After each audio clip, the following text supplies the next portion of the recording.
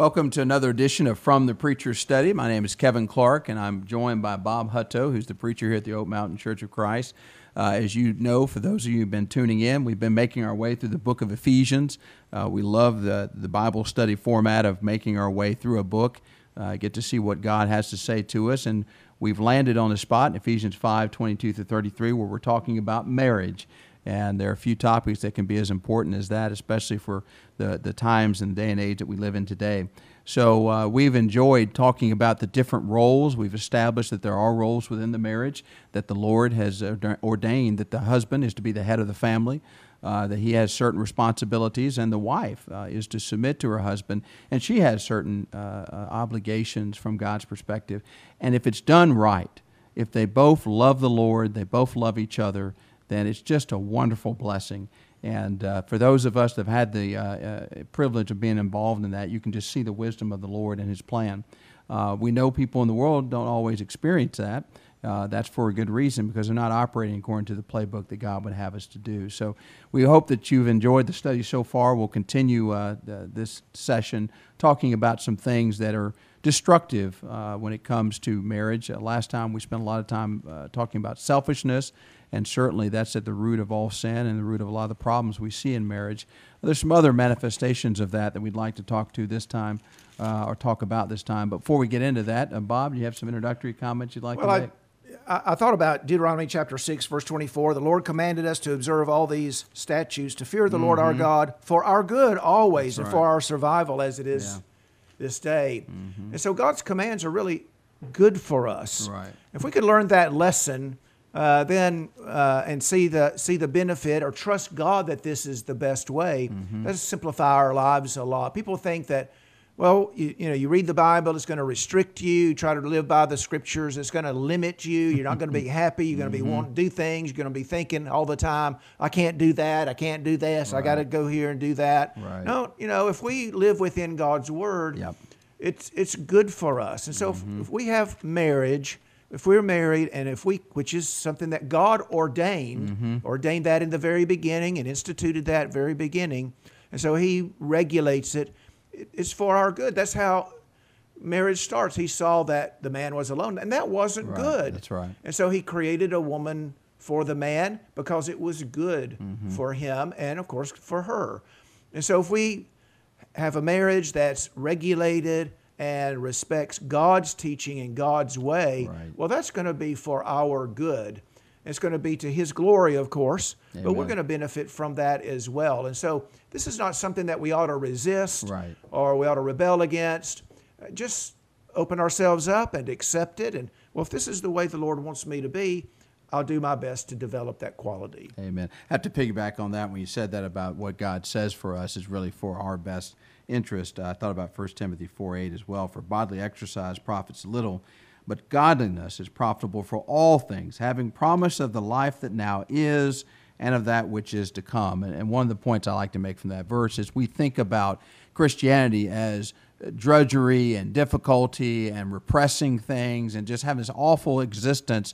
But once we die and go to heaven, things will be wonderful and be worth it all. Well, that aspect is true, but the first part is a caricature. It's not. It has the promise of the life that now is. The best life to be lived is the life that's lived in accordance with God's principles. And it makes sense because He created us. He knows what's best for us, and He has our best interests in mind. So when we talk about these things from a biblical standpoint, we're not trying to tell you to do what God arbitrarily has laid down. We're telling you, help God help you. He's giving you some commands that ultimately are for His glory, but in the meanwhile, we benefit from that. That's right. So let's do it the biblical way. So this time I want to talk about a couple of things, Bob, that are really, I think, problematic to healthy marriages. And to me, they're kind of related. And that is anger and harsh words. Anger and harsh words. They tend to go hand in hand, unfortunately. How many times have we seen where husbands and wives have gotten into fights and voices are raised, things are said, and despite the old saying we told our kids, sticks and stones may break our bones, but words will never hurt me, that is one of the biggest lies the devil's ever told. Words do hurt. Words have lasting impact. You can say something to your spouse that he or she has not forgotten 5, 10, 15, 20 years from now. So we've got to be very careful in controlling ourselves and controlling our tongues. And of course, those are biblical principles. Kind of goes back to what you said last session. If we practice being good Christians, then we'll be good husbands and we'll be good wives. And one of the aspects of being a good Christian is living a life of self-control. Of course, the Bible has a lot to say about anger, and we'll spend a little time in the book of James because I really appreciate the biblical wisdom that's bestowed in that verse or in that book. Look at James chapter 1. We'll look at verses 19 through 20. James chapter 1, verses 19 through 20. The Bible says, "So then, my beloved brethren, let every man be swift to hear, slow to speak, slow to wrath, for the wrath of man does not produce the righteousness of God." I want to focus on that last phrase. The wrath of man does not produce the righteousness of God. So if we're people who are given to these what I call hair trigger tempers, we're getting mad at every little thing. Oh, I didn't get my way. Kind of goes back to that selfishness thing. You didn't do something the way that I wanted. One of the difficulties we have in marriage is this. Most of us have such a high threshold for those that we love, those who are in our inner circle. When it comes to people of the world, a lot of us have very low thresholds. We don't expect much, and because we don't expect much, when people do things that are selfish or those that are mean-spirited, yeah, we don't like it, but we didn't expect much anyway. But when some of those things creep, or we perceive that they creep into our relationship with those that are closest to us, that can really set us off. And so we've got to be really careful. We're dealing with something that can become very explosive. And we have a tendency sometimes to lash out and to be uncontrolled, to be angry, and then the anger leads to things that are said. And here's the thing about husbands and wives. Husbands and wives know each other very well, right?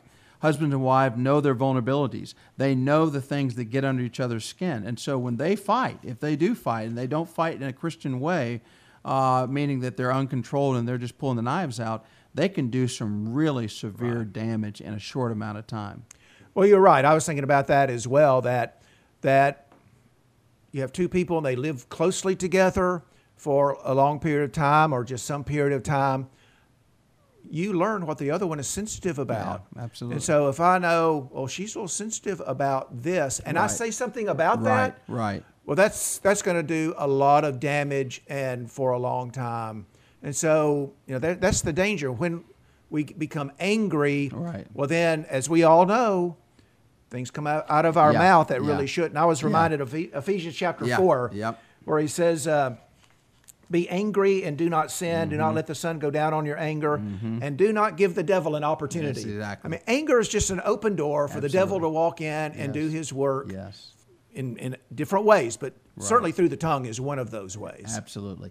And when we think about the tongue, I can't help but go back to James and the warning that we're given about the tongue. Let's just read a little bit of that because it reminds us how dangerous it can be.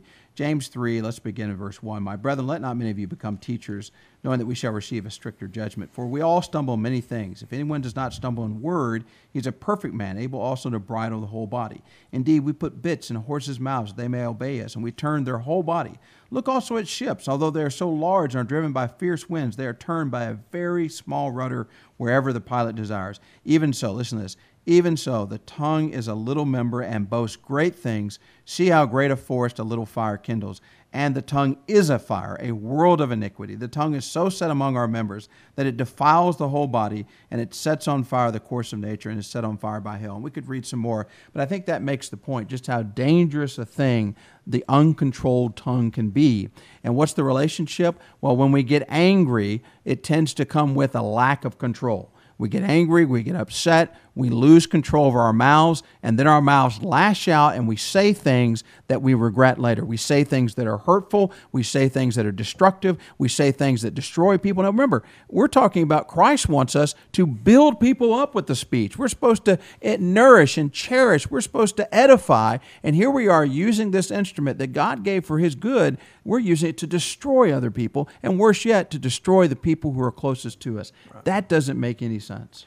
We mentioned last time how good sort of a marriage manual, the Sermon on the Mount would be. Well, Jesus talks about this very thing in the Sermon on the Mount. Absolutely. He says in verse 22 of Matthew chapter 5, "I say to you that everyone who is angry with his brother shall be guilty before the court. And whoever says to his brother, 'You good for nothing,' shall be guilty before the Supreme Court. And whoever says, 'You fool,' shall be guilty enough to go into the fiery hell." And so you see how anger and insult go together. And so whoever's angry with his brother and insults him, well, then these are the spiritual consequences.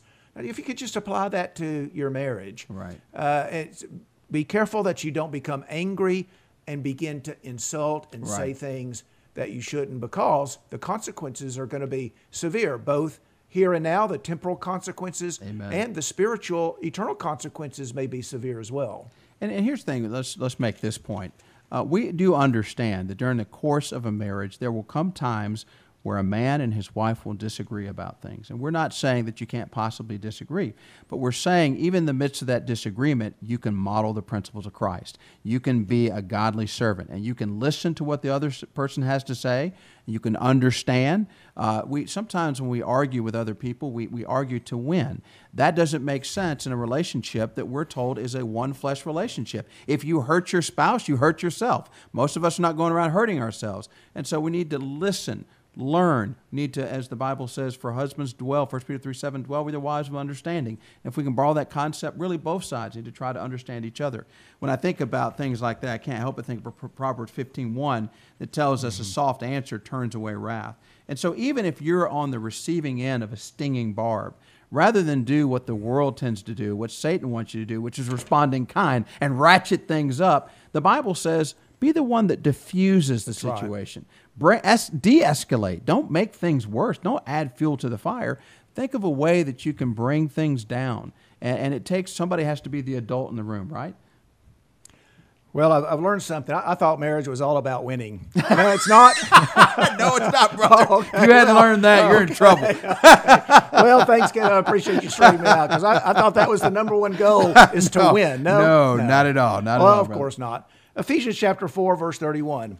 Let all bitterness and wrath and anger and clamor and slander. Yeah. And so here's another passage where anger and inappropriate speech are linked together. Absolutely. And it's such a, like you said, anger is such a devastating attitude.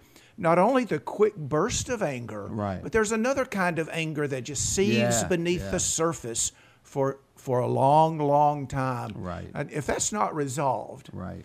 well, then it can manifest itself in really unhealthy ways in years to come. And so just think about a wife who's mistreated by her husband, but she doesn't say anything about it, but she just harbors that resentment, and it becomes bitterness, and she's angry, and eventually, if she doesn't resolve that, well, it's going to manifest itself in some way. Right. And it can go the other way as well. A husband who's on the receiving end is bitter toward his wife, and that might manifest itself in some really, really harmful, detrimental ways. And so we've got to resolve our anger. Yeah. And how do you do that? Well, you talk about it, you talk it out, you communicate with each other. Exactly. And you express your anger, you listen. Right. And sometimes you just have to say, I'm sorry. That's it. I'm sorry. I won't do that anymore. That's absolutely right. And I love what you talked about, working things out and resolving that. I couldn't help but think about a verse you alluded to earlier when you said Ephesians 4:26, be angry, do not sin. And then this part, do not let the sun go down on your wrath. The idea, these things need to be resolved. Don't let it fester. Don't hang on to it. As you said, you got to sit down, have conversations, and express yourself and your feelings. And like I said, listen to the other person and resolve that we will solve this thing. We're not going to let this go on. We're not going to let this define us. We're not going to let it destroy our home. We're not going to let it destroy the peace that we've established. Let's work it out and be willing. This kind of goes back to the last session. Be willing to yield. Maybe the answer is to yield and give up. And as you said, those words, I am sorry, meaning it means so much. And to recognize that I was wrong, I did something. And it may be sometimes this. Maybe you didn't intend to do something wrong. Maybe you're ignorant of the consequences of your action. Maybe you're not as sensitive as you should be. But you should listen and learn and grow and resolve, I won't do that again. I don't want to make my spouse feel that way again. That takes some emotional maturity. And like you said, not looking to win, but looking to grow and develop and resolve things. Yeah. Our marriages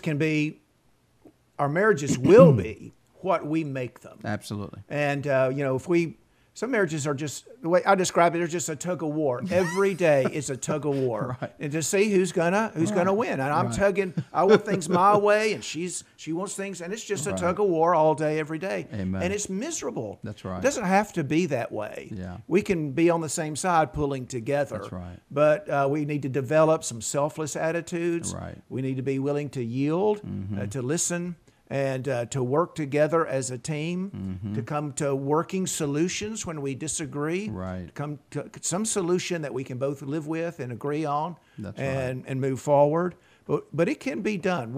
Our marriage can be, it will be what we make it. If our marriage is just a shambles, Right. it's because we've made it That's that right. way. That's right. But if it's good and prosperous and healthy, we'll make it that way. Amen. I want to issue a challenge to all of those who are in marriage relationships. Let's be more careful in this next week. Let's be more careful about how we speak to our spouses. Let's be careful not to say nasty things to them, call them names, yell and scream, raise our voices, and replace that with positive things. Try to encourage, try to build up, give compliments, talk about how they look or the clothes they're wearing or some of the work that they've done. Be mindful and attentive. Use that tongue that, as James 3 said, can be so destructive, but also it can be very beneficial and uplifting. Use it in that beneficial way. So be very mindful how you use your tongue, and obviously control your anger so you don't sin in the process. Well, it looks like we've run out of time again. That's so easy for us to do, and there's a lot of more ground to cover. Perhaps we can do that in the next session. Bob, would you like to close us out with a word of prayer? Sure. Let's pray together. Our Father in heaven, we're thankful for the opportunity to study from your word. We're thankful that you've revealed to us the kind of people that you would want us to be, people that will please you. If we just follow your will, we understand, Father, that it's for our good, and we trust that your commandments will be good for us, though exactly what we need. Help us, Father, in our marriages. Help us to implement the teaching that you've given to us. Help us to be the Christians that you would have us to be, and as a result, the husbands and wives and fathers and mothers that you would have us to be. Help us to be considerate and kind and thoughtful and patient, selfless people willing to sacrifice for the good of others. If we can do that, Father, if we can become more Christ-like in our lives, in our marriages, well, then we can have marriages that are strong and productive and fruitful to the benefit of those involved in marriage, to the children, and to others as well. Father, we're thankful that Jesus has come into the world, that he's shown us the way in so many ways, in so many areas. If we'll just walk in his steps, well, then we'll be exactly what you want us to be, and we'll be people that are well-pleasing to you.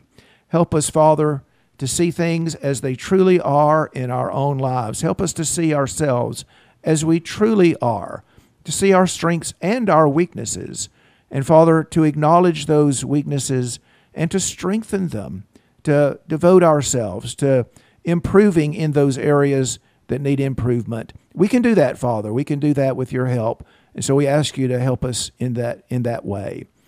We're thankful for Christ, that he's come into the world, that he's given himself on the cross and shed his blood so that we can be your people. We pray that we will live in a way that brings glory to you through him every day. And we ask these things in Jesus' name. Amen. Amen.